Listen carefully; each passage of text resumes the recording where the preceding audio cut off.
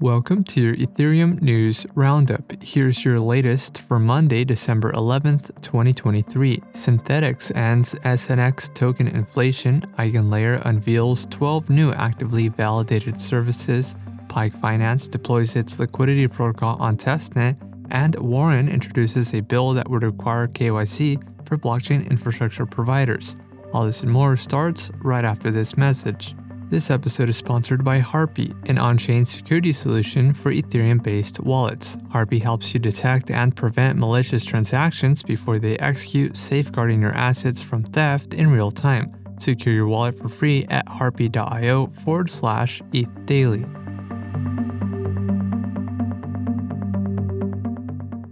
Synthetix governance has successfully approved and implemented SIP 2043, a proposal that puts an end to SNX token inflation. Synthetix stakers no longer need to claim a weekly SNX inflationary reward. Instead, a new SNX buyback and burn strategy will benefit all SNX holders as part of the upcoming Andromeda upgrade. Synthetix trading fees are now distributed to stakers automatically on a weekly basis. Users can still use SNX as collateral to take out a 0% interest SUSD loan. Borrowers will still need to actively manage their debt positions to remain above the liquidation threshold. The change led to a new 2023 all-time high for the SNX token of about $4.60.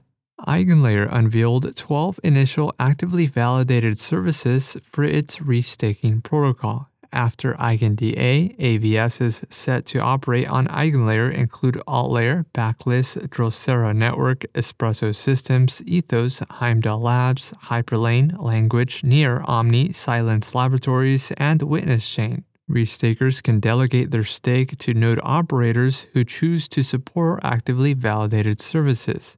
AVSs benefit from a robust network of nodes supported by the economic security of Ethereum restakers. Both restakers and node operators earn rewards for servicing AVSs. Currently, Eigenlayer is in the second of 3 launch phases. The current phase involves bringing node operators online, setting the stage for the final phase where AVSs will become operational. Pike Finance deployed its cross-chain liquidity protocol on Ethereum, Optimism, Arbitrum, and Base Scorely testnets.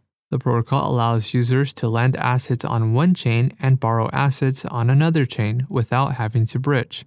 Pike is built on Wormhole's cross-chain data messaging as well as Circle's cross-chain transfer protocol. The testnet release allows users to mint faucet tokens, deposit assets, borrow against collateral on different chains, repay loans, and withdraw testnet funds.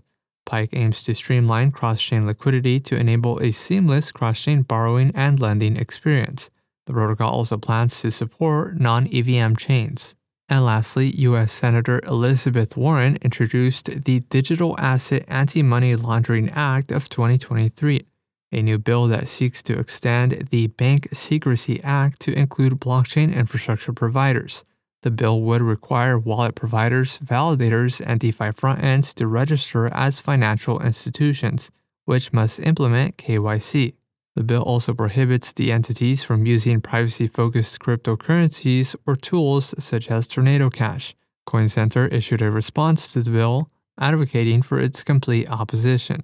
In other news, Coinbase Wallet introduces human-readable transaction history, Lyra introduces a block explorer for its Lyra chain, and Tether freezes OFAC SDN addresses.